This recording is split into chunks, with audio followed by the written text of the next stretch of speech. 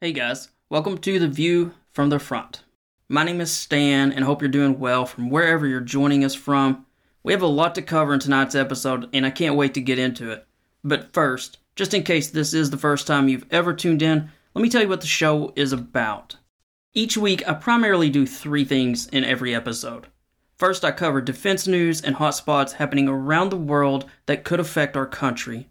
Secondly, I work to unite the nation and make you feel better and more optimistic about the country's future, because it's probably not as bad as you've been hearing. Finally, at the end of each episode, I share some motivation and inspiration, because we all can use a little of that. In all honesty, by the end of this show, you should be a little better informed about our military and the events happening out there that don't typically make the news. You'll be a little more positive about our country and its future. Finally, you'll be a little stronger emotionally and mentally. That's what my goal is, and I try to do that while working my hardest to unify our country, because without question, our country's greatest threat is our anger toward each other and this wide political divide. So if you've been looking for a calmer, more optimistic news source, you've come to the right place. In fact, you may have come to just about the only place. I am going to do my absolute best tonight to keep the show positive, but unfortunately, the first part of the show is going to involve some not so great news for Ukraine and just a bit of a description of some of the challenges they are facing. And then I will definitely bring in some stuff to balance it at the middle part to end of the show, because there is some small rays of sunlight, and I definitely want to try to stay as optimistic and calm about this as possible. But the reality is that since the last episode, it has not been a good week for Ukraine. And so let's just get into the first of several details that I want to get into regarding what is happening inside Ukraine right now. So we're going to begin with the bad news, and then we'll go over some of the challenges. First, the absolutely horrible bad news. Since the last episode, the city of Avdiivka has fallen to Russia, and sadly, not only did the city fall, but potentially hundreds of Ukrainian troops have been captured. So I want to read just a few sentences from a New York Times article. I have a gift link in the episode notes so you can read the entire article if you wish. The headline is, "Hundreds of Ukrainian troops feared captured or missing in chaotic retreat." So here's the story, and I'm quoting. "Hundreds of Ukrainian troops may have been captured by advancing Russian units or disappeared during Ukraine's chaotic retreat from the eastern city of Avdiivka, according to senior Western officials and soldiers fighting for Ukraine, a devastating loss that could deal a blow to already weakening morale. The Russian capture of Avdiivka has emerged as a significant symbolic loss for Ukrainian troops, a sign of the battlefield impact of the failure of the U.S. Congress so far to approve more military assistance, as dwindling supplies of artillery shells make it even harder to hold the line. Estimates of how many Ukrainians were captured or missing vary, and a precise count may not be possible until Ukraine solidifies new defensive lines outside the city. But two soldiers with knowledge of Ukraine's retreat estimated that 850 to 1,000 soldiers appear to have been captured or are unaccounted for. Western officials said that range seemed accurate." So they're saying hundreds for sure, but potentially as many as 850 to 1,000 have been captured in this retreat out of Avdiivka. Now, you'll recall from some of the previous episodes that the Russians had enclosed around the city on 3 different sides and had almost completely encircled it. Last episode, President Zelensky had said that the city was going to be reinforced with the new general, but I guess in hindsight, that was a bluff, and they were really trying to get out the troops, and unfortunately, I suppose they didn't buy enough time, and they retreated too late. There were some articles out there where Western officials were very frustrated that just like with Bakhmut, they felt like Ukraine tried to hold on for too long, and in doing so, they increased the number of losses, whereas Western officials and generals believe Ukraine should have retreated sooner. But that's purely Monday morning quarterbacking at this point. The reality is Avdiivka has fallen. You may also recall in the last episode that I mentioned Congress going on a short break for about 10 days or so. That had made a lot of news shortly after the podcast. Not that I broke that news or anything like that, but people started becoming aware of how big a situation it was that Congress was going to be out of session. And so that has increasingly been making the news as Ukraine has suffered this pretty large battlefield loss. It's very clear that the pressure is building on the House, the Republicans in the House, to do something. So the pressure is building. What's stopping it? Well, let me quote David French. He's a New York Times columnist. He's an author. He's a fairly conservative guy, but he's not a MAGA guy. Let me quote what he said. Quote, Russia is threatening to break Ukrainian lines in 5 different places. The need for American aid is urgent. Most Americans want to help Ukraine, and most of the House supports aid.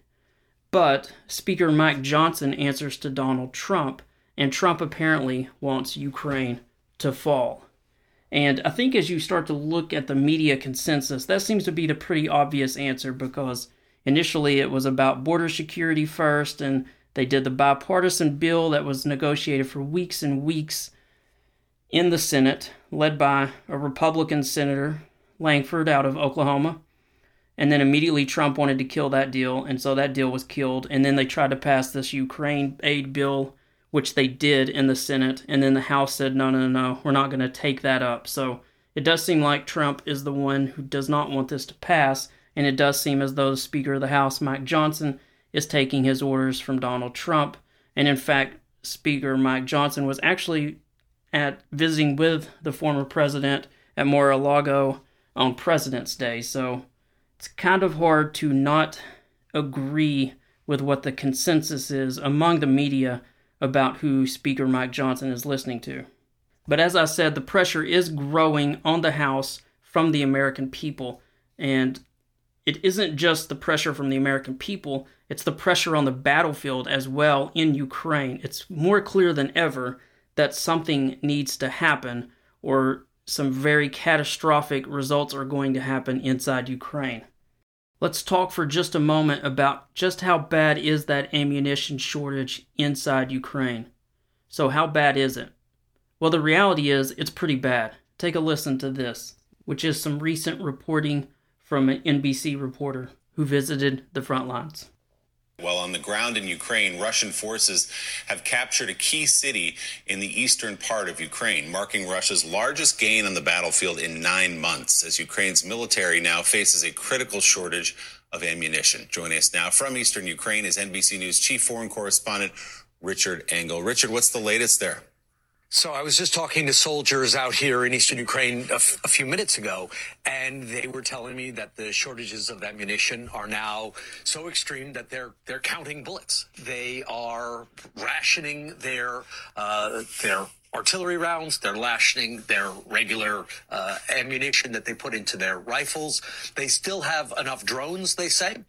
Because they have a local manufacturing base. They're using, in some cases, 3D printers to make drones. But they are not in a position right now to launch any new offensives, and they are not really in a position to hold the line. We saw the loss of Avdiivka, which is not very far from here, out in eastern Ukraine, over the weekend. And that was a terrible blow for the Ukrainian military, because the Ukrainian military had been holding on to this small city for many years. It had been a contested area, but as they were overwhelmed, as they were outmanned, as they were outgunned, the government decided that holding it simply wasn't worth it. And as we've seen on the other side, as we've seen with the Russians, once you start losing territory and once you start having to go on the back foot and retreat, you can lose territory quite quickly. It can cleave off a little bit like glaciers off the side of a mountain. It doesn't necessarily just go one little town and then stop. So right now you have a situation where Ukrainian forces out here in the east are in retreat. And the concern is, can they stop that? Can they stop this wound before it spreads and they lose a significant amount of territory? And the way they do that, soldiers here tell me the only way to do that is to urgently get more weapons, more supplies, particularly from the United States. We've heard that time and time again, but we're seeing it now out here in the East. It's not theoretical anymore. Clearly, the situation is pretty dire in Ukraine, and we're going to discuss a bit more of the funding situation and some optimism in just a moment, but there is one other bit of battlefield news that I did want to share that is not necessarily great news. So let me share just a little bit more reporting. This involves renewed concerns about a nuclear plant in Zaporizhia. This is the world's largest nuclear power plant, and we've talked about this in prior episodes, but it's mostly been stable until of late. And here's why it's now making the news again. This reporting comes from Richard Engel as well. So the Zaporizhia plant, the biggest nuclear power plant in Europe, has 6 uranium reactors, and the plant was taken over in the early weeks of the war by Russian forces. So Russian forces captured the plant, they took over the facility, they captured the personnel inside, and Ukrainian forces were able to hold on to the opposite bank of the Dnieper River. So the plant is right on the front line with Ukrainian forces on one side of the river and Russian forces on the other side of the river. And the IAEA, and I spoke to the Director General, is deeply concerned about this facility. One, because it's right on the front line. Two, the knock-on effect of the war is having a tremendous impact on the plant. Now, the plant is in a semi-shutdown state right now, so it is in a kind of a safe mode, but it still requires outside electricity. And there are 4 electrical lines leading into the plant. And Ukrainian officials, including the former director of the plant, told me that 3 of those 4 external power lines, which are essential for cooling and keeping the reactors stable, are not working. And the 4th, the final line, is faulty. So there have been 8 blackouts at this plant recently, the last one just a few months ago in December. And the IAEA considers this plant the most dangerous nuclear facility in the world. Ukrainians are describing it as a ticking time bomb. And they say that if there were to be another blackout and the diesel generators, which luckily did kick in, the final backup don't kick in, then you could get a meltdown along the lines of Fukushima, contaminating large parts of Ukraine and beyond, and spreading out into the region, contaminating crops, livestock, and potentially killing and making people, tens of thousands of people, either sick or killing them directly. Clearly, the news about Avdiivka and the renewed concerns about the Zaporizhia nuclear plant are not good news for anyone that's in the West or that's been keeping up with this war. But the one bright spot is that all of this has brought Ukraine back to the news in a much larger way than it had been in the past few months. I feel like Ukraine news had kind of started slipping off of the radar. The front lines seem stabilized. Ever since people talked about a stalemate back in November, I think some people in America possibly even began to think, hey, Ukraine can hold on its own. It doesn't need our help.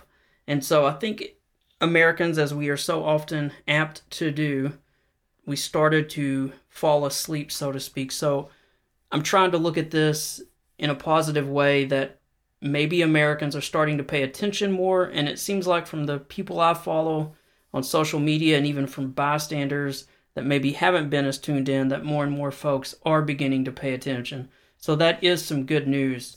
Now let's move to a column in the Washington Post by David Ignatius, who's obviously a long time, decades-long columnist and observer of foreign affairs, and he always has good takes on issues. He wrote a column called Ukraine Faces a Valley of Death. There's a way Biden can help it get across. Now, in the column, his solution, let me just tell you the solution, which isn't really what I'm going to share because we've talked about the solution a lot in the past year, which is the U.S. sending those long-range ATACMS missiles. That was one of the solutions he suggests, but I know that you guys who've been listening for quite a while know what ATACMS missiles are. We've talked about them so many times, and so I don't really want to get in the weeds on that. What I did want to cover from his column was a couple of things. Now, clearly, the big news since last week, besides the fall of Avdiivka, was the death of Alexei Navalny, who was obviously a heroic opposition leader to Vladimir Putin, who voluntarily, after being poisoned, went back to Russia, was put in a Siberian prison camp, and died in very obscure circumstances. That's probably the nicest way I can say it. So he mentions that, David Ignatius mentions the death of Alexei Navalny and how that shows that Putin is feeling more confident. But what he really gets into in the column that I wanted to bring up, and I do have a gift link to this in the episode notes, is how cold-blooded Russia is in the use of just its manpower. Let me just read a couple of small parts, and then he also mentioned something that I wasn't quite aware of. So here's the part that I wanted to mention and read from. Russian troops are grinding forward using their two great national resources, warm bodies and cold-blooded patience. That's how Russia fights its wars, from Napoleon to Hitler to now. Zelensky quoted them as saying, quote, "They are crazy, the Russians. They are raging. Tens of thousands of their soldiers. That's what they have." And so this was Zelensky speaking at the Munich conference. Zelensky said Ukraine, in contrast, was struggling to protect its troops, whom he described as, quote, "our main weapon." Now, stepping away from the column for just a moment, most Western observers believe Russia expended at least 7,000 to 10,000 troops trying to take Avdiivka, which isn't a very large city. It shouldn't, in theory, be that big of a victory, but they just would not stop sending these large groups of infantry at the city of Avdiivka. Now let me return to that column because I wanted to mention something that David Ignatius pointed out, which I wasn't quite as aware of. This is one of those facts that you kind of pick up a little bit from some Western analysts, but it's never been quite so clear.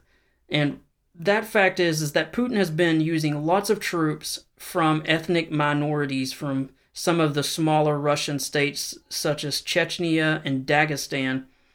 And interestingly, he gets into the details on this some, and he mentions how the pay for soldiers at the front is 3 times what they would normally earn.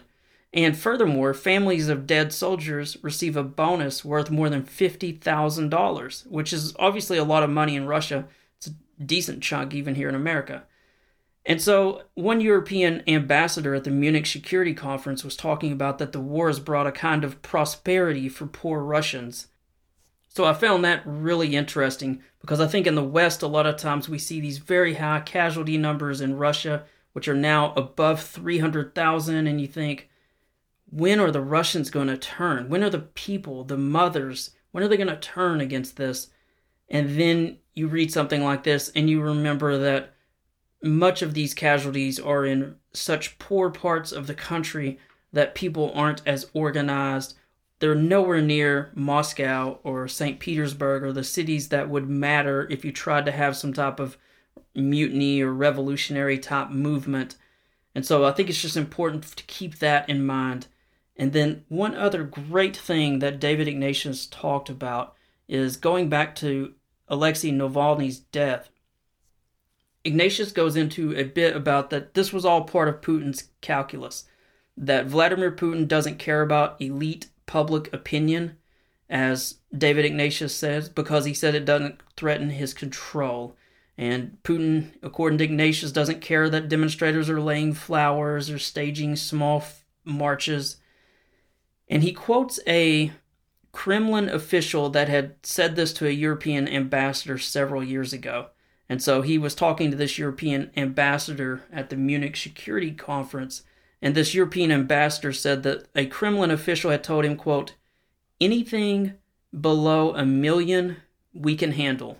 So, meaning anything less than 1 million people rioting or marching, Putin can handle that. And so the diplomat, the ambassador, was telling Ignatius recently that thousands of demonstrators were just a drop in the ocean and that Putin didn't even care, didn't even bat an eye. Even though even that small number, he did arrest some of those protesters who were laying flowers or speaking out against the war. But this was kind of a disappointing thing to read. I wish some of these facts were wrong, because I've long hoped that at some point the Russian people would stand up and try to push for their freedom, but it doesn't seem like that's really happening at this moment, at least. Although, as the old saying goes, you never see a huge uprising and a turning of power until after it starts and has already happened, and then months and months after it happens, you're like, of course it happened. How did we not see that coming? It was so obvious. So maybe something like this still occurs, but again, it just doesn't really seem like we're anywhere near that point from what you can see from the outside. Now, of course, Russia's a closed society. There's no free media, and so it's hard to know for sure. But there just doesn't seem to be a lot of signs of that right now, and certainly not a year into a war that has cost so many lives. Okay, so we've still got some more great stuff to get into, including some positive things that I want to share. So we'll do that right after this break, and we'll also cover, obviously, the motivation and inspiration section, which we share every week.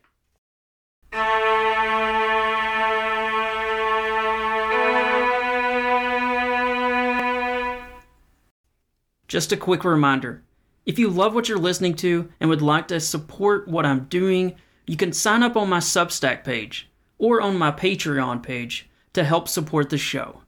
For $5 per month, you can help me grow this into something even bigger. And I think by doing that, in a weird way, you'll help contribute to me pulling off something I really want to do, but at a much larger level.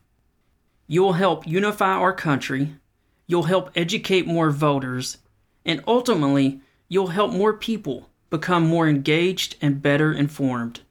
We all know that studies prove that more informed, more engaged citizens lead to a better government, and ultimately, that will lead to a better country.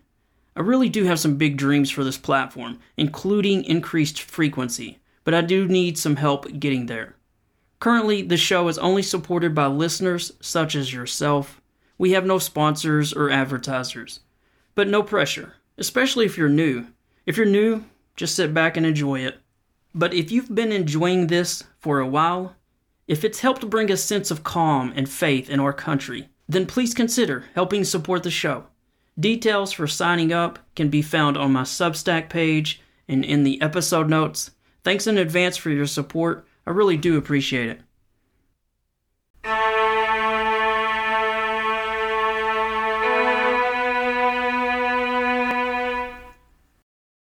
Alright, so we've talked about the fighting at the lower level on the battlefield and a little bit in regards to the larger level of Ukraine, but let's pull back away from that lower level to a much higher level, and even at the level of various battlefields or battle spaces, so to speak.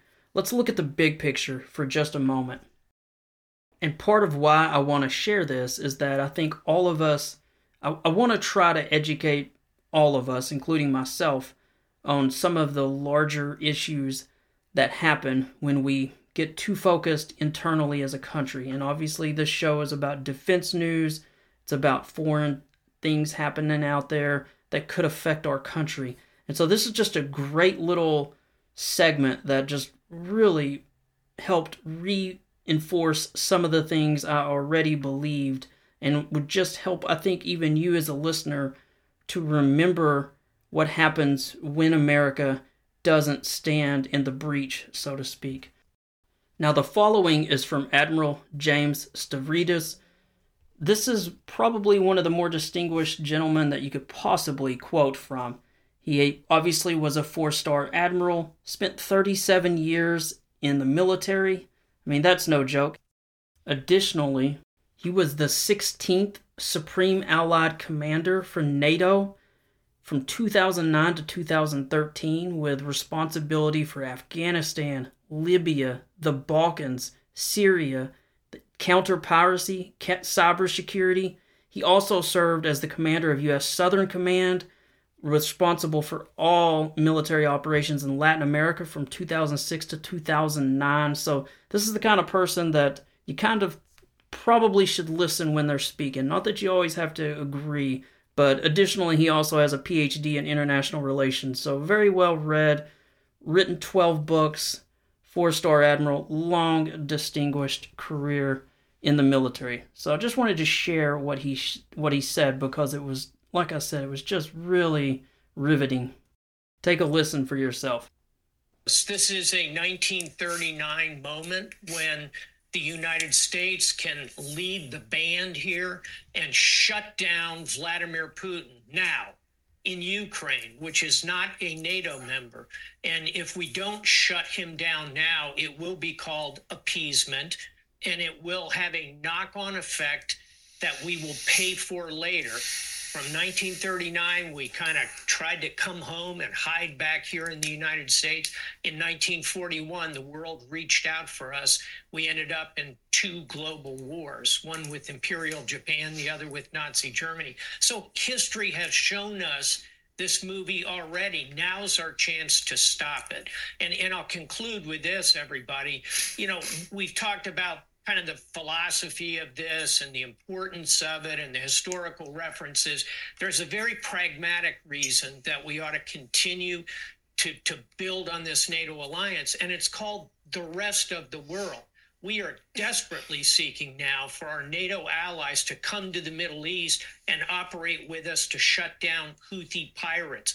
We are asking our NATO allies to come to the South China Sea and sail with us so China doesn't simply co-opt that enormous body of water. There are real pragmatic reasons we want to keep this alliance together, and not to torture football one more time, but we get to be the quarterback of this alliance. The stupidest thing we could do is simply walk away from that role, fire the offensive line, and decide that we don't want to play the game anymore because the game will come here and find us. I want to share one more small segment on this topic. This is from former Congressman Joe Scarborough, who's obviously the host of Morning Joe on MSNBC. He's a Republican, but he makes a really good point, and then Admiral Stavridis speaks one more time at the end of this, but I think this is just a couple more great points that are worth listening to. Oh, it will come here and find us, and it's so stupid. We do this all the time. In 2010, most Americans agreed with President Obama. I'm not saying what he did was stupid. In 2010, because so many people, myself included, said, okay, well, we've been over in Iraq enough. Let's just bring them home.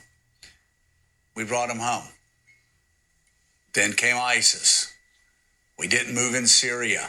500,000 dead. I'm not saying we have to send in 200, 300,000 troops everywhere. We need to support people on the ground. We need to support the Kurds. Maybe we send in a couple thousand here, a couple thousand there. It has worked. We have now figured out how to, Admiral, put in a small footprint, and with that small footprint, like for instance in Syria, push back Iran, push back Syria, push back Russia, push back Turkey, destroy ISIS. I mean, we figured this out, and yet with Donald Trump and with the House Republicans, they really are. It's 1939 isolationists. They are appeasers. They are Neville Chamberlain. It's all they are. They're Neville Chamberlain, and the message they send to Vladimir Putin by following Donald Trump, who is beyond Neville Chamberlain. Neville Chamberlain was actually an honorable man, made the wrong call, but it's far worse than that. And so what is the impact, not only on our allies, but what are they saying in Beijing tonight? In Beijing, they are doing high fives at the prospect of breaking the transatlantic alliance because we are so much weaker when the pieces and parts start to fall apart. And Joe, to your point about using smaller footprints around the world. That's what we did in Colombia and ended up taking out an insurgency there before it took over a massive and important country. That's what we did in the Balkans. We never had hundreds of thousands of troops there. We can do this smart. We don't have to be the world's policeman. Final thought, it's so much easier when you do it with allies. Winston Churchill, most quotable man in the world, said, it's pretty frustrating fighting with allies. But, the only thing worse is fighting without allies. I'll take the allies. There you go. Well, and the insane thing is, when we are with our European allies, I mean, we've got a $50 trillion GDP, to China's $18 trillion, to Russia's $1.2 trillion. Come on, think about that. When we are together, we have a defense budget of well over $1 billion when we are together with our European allies. Like, this is not a close call. I hope you got something from those sections I shared. I hope you got even half as much as I got from them, because it really was a good just reinforcement and a reminder of some of our history in the past few decades, and even going back 100 years to World War II. Now, I promised to end the note with some, or end the episode with some good news, and so I've got two things I want to share. The first comes from Republican Congressman Michael McCaul. He is the chair of the House Foreign Affairs Committee, and he said just a day ago that even though Speaker Johnson is holding up Ukraine aid, I want to read his quote. Quote, "I don't see any way of getting out of putting on the floor the Israel, Indo-Pacific, and eventually Ukraine funding bill. Either Speaker Johnson will do it himself, put it on the floor himself, or it's going to be by virtue of a discharge petition, which is a complete evisceration of his power, because it basically says we're going to do this without the Speaker being in charge." Just a quick reminder, the Speaker only has a majority of 2 votes, and there are a fair number of Republicans, probably a dozen or more in the House, that do want to pass the Ukraine funding. So once the Congress goes back into session, it seems like it's going to pass the House. It has already passed the Senate, and it passed with quite a few senators, as I said last week. So that is some good news. So I wanted to end on that good news, and I want to reinforce it with just one other bit of good news. And this comes from the former RNC chairman. You guys probably have seen his name or heard him in interviews. His name is Michael Steele. He was, as I said, the Republican National Committee chairman, was very successful. He's now a commentator. But there's very few people who know the right better than Michael Steele. And he seems optimistic that the House will pass this as well. But let me just share his words so that if you're like me and you need some encouragement, you need a positive note to end on, so to speak, at least the news section. We'll get into the motivation and inspiration section. But if you want to end on a high note, which is what I like to try to do, let me share with you what, again, Michael Steele, the Republican National Committee chairman, former chairman, said.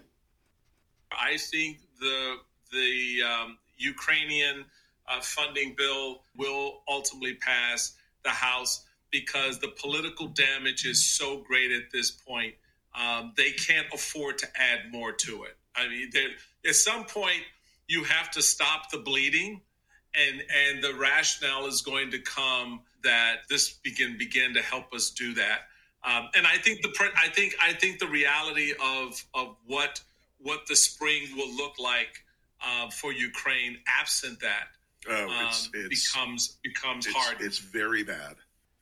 You probably obviously heard another voice in that, and that was from Rick Wilson, probably a voice you recognize. He's a former Republican as well and a member of the Lincoln Project, but he was the one who was interviewing Michael Steele in that interview. So again, I think this will pass the House, but we should not rest on our laurels. And I think there's 2 things that we can do. Obviously, the selfish thing that I would suggest is if you have a friend who's not fully informed on the issue, send them the link to this podcast. Say, hey, it's about a 45-minute episode. You'll learn some things. You'll understand the issue a little better. You'll understand why it's important. I think that's a good way to inform people. So that's option 1, but that's a little self-serving. So here's option 2, which you most certainly should do, and that is contact your House member, whoever that person is. Now, back in November and early part of December, I contacted both of my senators and my House member. Depending on where you live, now the bill has already passed the Senate, so you just need to reach out to your House member. It's easy to look up. Just search, find out who your congressional representative is in the House. Each of them are in terms of only 2 years, so they will be facing the ballot in just a few months. An email, a phone call to a staffer, those are the kind of things they pay attention to. And even if you have a Republican and you're like, he or she's not going to listen, I respectfully disagree. These elections are going to be very close. The Republicans will probably lose the House. Even the Republicans that you in your district, they know this vote is closer than they want. This vote being both the one coming up and also the one that's going to happen in November. They know their political careers are on the line. They know that some of their base in their heart, going back all the way to Reagan, they are not a pro-Soviet Union, pro-Russia type background. They have literally grown up knowing that Russia is an evil state. And so they know that they have to be careful. So I would suggest you reach out to your House member if you want to do something. I think it would help. Now let me read a comment that inspired me and that I hope will inspire you. This was in the Washington Post. It's from the name of the commenter is Diana USA. So obviously that's not the full name. A commenter before her that she was replying to had said that they felt like they were wasting their time and money trying to support Ukraine. Here's how Diana USA responds. Dear David, you are not wasting your time or money, but more of us need to step up and act now. Putin must be stopped. Let our anger over the death of Alexei Navalny move us to action. Alexei said, quote, "It is not shameful to do too little. It is shameful to do nothing." Yulia, Navalny's wife, is stepping into the breach. If this incredibly brave woman can take over the depths of her sorrow, how can we not act? Please, call your House member today. It's easy enough to look up his or her information online. Urge them to work with the entire House to get the Ukraine funding bill to the floor, opposing all other floor action if necessary, and bring it to a vote. Ukraine is our front line. They are doing the heavy lifting. If they fall, it will be our men and women at the front once Putin invades a NATO ally, and you know he will. He has already told us so. We can all do something. Write, call, donate your time or resources or money. Fatigue is the enemy of the decent, of democracy. So please keep the faith and join the fight in any way you can. Thank you. All of our grandchildren will one day thank us. That was such a moving comment that I felt like I had to read it. So allow that to inspire you to just take a few minutes to email or call your House Congress member. It matters. Let's move to the motivation and inspiration section, which is one of the best parts of the show.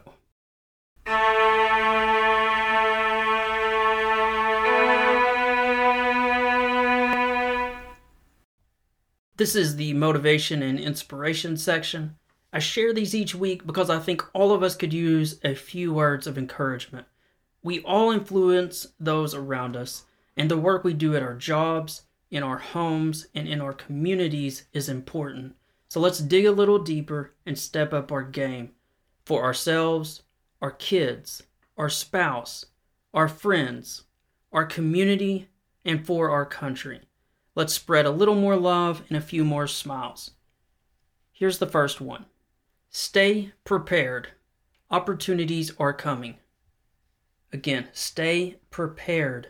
Opportunities are coming. That's a good one. Got to keep the faith, right? Next one. When you meet a man, you judge him by his clothes. When you leave, you judge him by his heart. Again, when you meet a man, you judge him by his clothes. When you leave, you judge him by his heart. That's a good one. All right, next one.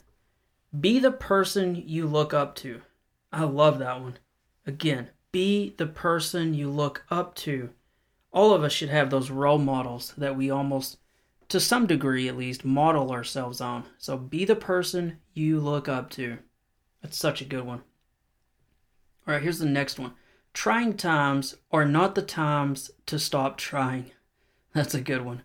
Again, trying times are not the times to stop trying. Here's the next one. What's happening in your life is a result of what's happening in your mind. Man, that's another good one. What's happening in your life is a result of what's happening in your mind. Here's the next one. I'd rather be a failure in something that I love than a success in something that I hate. That is such a good one. Again, I'd rather be a failure in something that I love than a success in something that I hate.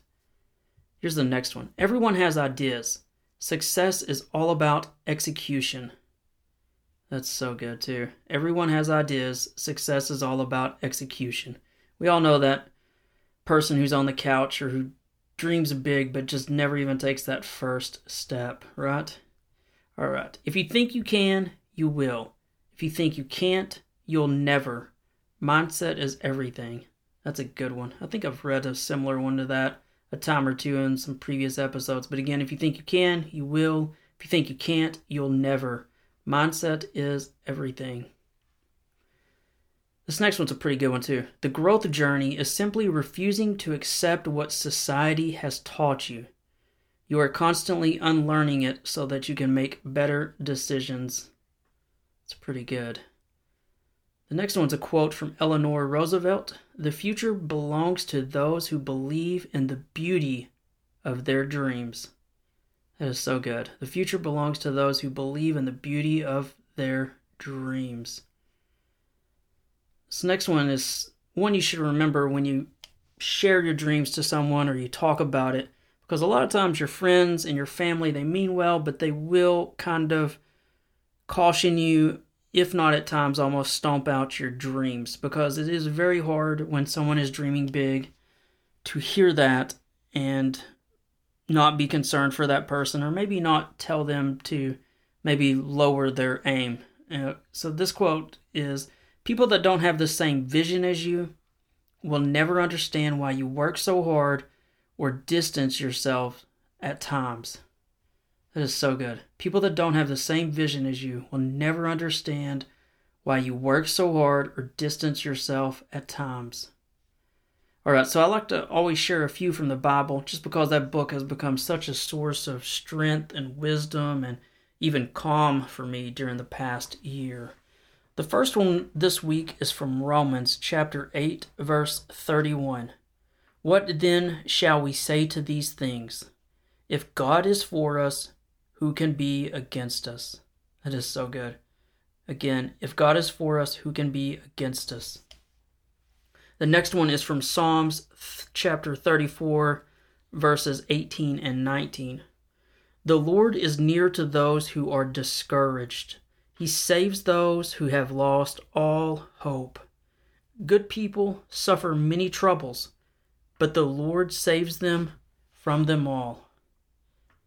It's really good. Then we'll do one more from Genesis. I am with you and will watch over you wherever you go. That's from Genesis chapter 28, verse 15. Again, it is, I am with you and will watch over you wherever you go. That is so powerful. I always like to end with this one. Be the reason someone smiles. Be the reason someone feels loved and believes in the goodness of people. I mean, that's the goal, right? Regardless of your faith, be a decent human being and love your neighbor as you love yourself. Do unto others as you would have them do unto you. Hey, thanks for joining us on this episode. I hope as you go through this week that you will act a little nicer on social media and in the world as well. Smile at folks in the grocery store. Do small acts of kindness. And remember that most Americans are good and they will help you in an emergency, even if you don't agree politically. Now, I have to finish with two things. I want to say a bit about myself and my books in case you're new to the show, and then I want to say just a few words for those struggling with PTSD or with mental illness, since veterans are at a 57% higher risk of suicide than their peers of the same age groups who haven't served. Now, first, the part about myself and my books. In case you have absolutely no idea who I am a prior military vet. I spent 4 years in the Marine Corps, all of that time in the infantry. After my enlistment, I went to college at the University of Tennessee, became a journalist, and spent more than 10 years in the news business. Besides all of that, I've also written 12 books. Those books include a series about a Marine Corps sniper, several novels about a police detective and private investigator, and a few books about war, such as World War II and Afghanistan. Basically, these are fast-moving books with lots of action and plot twists, because those are the kind of books I've always enjoyed reading. These books have been very successful, thanks to all of y'all's help. In fact, I've been fortunate to have sold more than 70,000 copies to date, so if you're one of those people who've purchased one of my books or told others about me, I really appreciate it. They are not traditionally published, so there is no big book publisher out there or marketing team that are pushing these books out. It's literally word of mouth. I am proudly independently published, or self-published as those in the industry like to say. They say that as a term of almost ridicule, but I embrace it. I am proud that myself and many other authors have been confident enough to find our own book cover designers, our own editors, etc. You can find more information about these books in the episode notes, or you can look on Amazon just by searching my name, Stan R. Mitchell. The second thing I want to discuss before we end this episode is I have to talk about PTSD and suicide for just a moment. As I said earlier, veterans are at a 57% higher risk of suicide than those who have never served, but this isn't just for veterans. We can all get in really low spots in our life. But I like to tell people it's just a season. It's just a valley.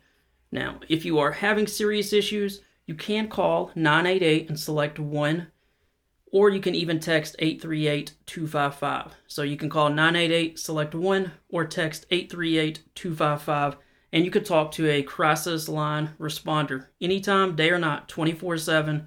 This is whether you're a veteran or a civilian. But I know this is hard to do, and I know most of you won't. So I have to be a little mean here. The fact is that when we had drill instructors or drill sergeants yelling at us, or even if you never served, if you had that football coach or baseball coach that was pushing you, when someone pushes you, you can go further than when it's just yourself. So I'm going to be mean for a moment. I'm going to be that drill instructor or that football coach. I have to say, you cannot give up. Do not lose this fight. Do not make your parents or family have to plan your funeral. Do not make them feel guilty that they did not check on you, that they could not reach you. Do not leave your wife or kids here without you. You can hold on for another day, and if you do, I believe the next day will be a little easier. If you are in a fight that you worry you may lose, call someone. Call a friend or a family member. It's easy to do. Just tell them, hey, I need to talk. I'm just having some depressed thoughts or feelings right now. Please, that's all you've got to do. Or you can call 988 and select 1. But I do have to be mean. You cannot quit. Do not quit. Don't do this to your family or friends. You're in a valley and this world needs you. Probably your parents need you. I mean, seriously, who's going to take care of your parents in 30 years? I'm serious. I just helped take care of my mom before she passed. I'm now helping take care of my dad. So who's going to do it if you make the worst decision ever? Are you just going to let the system take care of them? How horrible is that? You cannot quit. Don't you dare quit. Don't make the mistake. There's something you're meant to do. You just can't see it because you're in this immediate fog and pain. You can't see that end result. There's a mission for you to do. Maybe it's to coach Little League. Maybe it's to help others with PTSD. Maybe it's to run for office. There's some calling for you. You just haven't found it. And so you're in this fog and you're depressed and it just feels like it's all too much. And giving up is easy. It's the easiest thing you can do. But you can't do that. Find a way to get involved. Stop isolating yourself. Visit a veterans group. the VFW, something like that. Visit a church near you. Visit some family that you've lost touch with or that you've grown apart from. Reach out to an old friend, one from even high school, one you haven't talked to in a while. They are probably dying to talk to you. But if you're struggling, I beg of you, call the Veterans Crisis Line Responder anytime, day or night, 988-SELECT-1. Or you can even start moving toward God, which is something I think you should do. If you don't already have some kind of faith that you lean on, then let Jesus save you. He can drive out the devil and the horrendous evil thoughts in your head. He wants you to reach out to him. You can reach him at any time, through prayer, through reading the Bible. If you don't have a Bible, download a Bible app on your phone, or look up Bible websites online. Even simpler, I have a link in my episode notes that I think can help you. It's a story about my dog, who was a stray that we adopted from the shelter. My dog's name is Ozzy, and the title of the article is Be Like Ozzy, Go Near Your Master. It's got a subtitle of The Power of Prayer, Part 1. Give that a read. I think it will help. Or start just reading the Bible. Read some of the Psalms or Proverbs, or start with the New Testament, with the book of Matthew. I think you'll find the Bible will start drawing you in and changing your life. I think it'll even start speaking to you. But you really can't believe this until you start reading it some. I always like to end the show by reminding people you can reach out to me at any time. You can comment on the episode. I try to monitor those. You can also reach out privately at authorstanrmitchell@yahoo.com. Again, that's authorstanrmitchell@yahoo.com. You can say hi, you can vent, you can send news tips. I love all three of those things. Hey, here's one other thing. This podcast is about defense news, but did you know I also write about politics on a weekly basis? Yes, I actually do. So if you love my moderate, optimistic view of politics and want to know more about how I see things, I've got a link in the episode notes to my political blog. It's called Thoughts from a Southern Gentleman. And what I try to do is I try to write posts that are full of kindness and hope, that are Lincoln-like, if you will. So I truly believe most Americans are good and we need compromise, unity, and love, not mockery or extreme. So that's what I try to do. Again, you can find a link to that in the episode notes, or just Google Thoughts from a Southern Gentleman along with the name Stan R. Mitchell. Hey, thanks so much for hanging with me. It's truly an honor to talk with all of you each week and to know that there's a few of you out there who are listening and who care about our country and our military and these issues the same way that I do. I love you all, but never forget that God loves you more. If you want true peace and strength and wisdom, make sure you read your Bible some this week. It'll help you a lot. And also, if you're doing well, reach out to a friend or someone who might be struggling, whether they are young or old. The true strength of this country is its people, and that includes you folks listening to me right now. So be a leader, be a doer, be a servant to someone. With all of that being said, I'll catch you all next week. You have been listening to The View from the Front. I hope you enjoyed the show.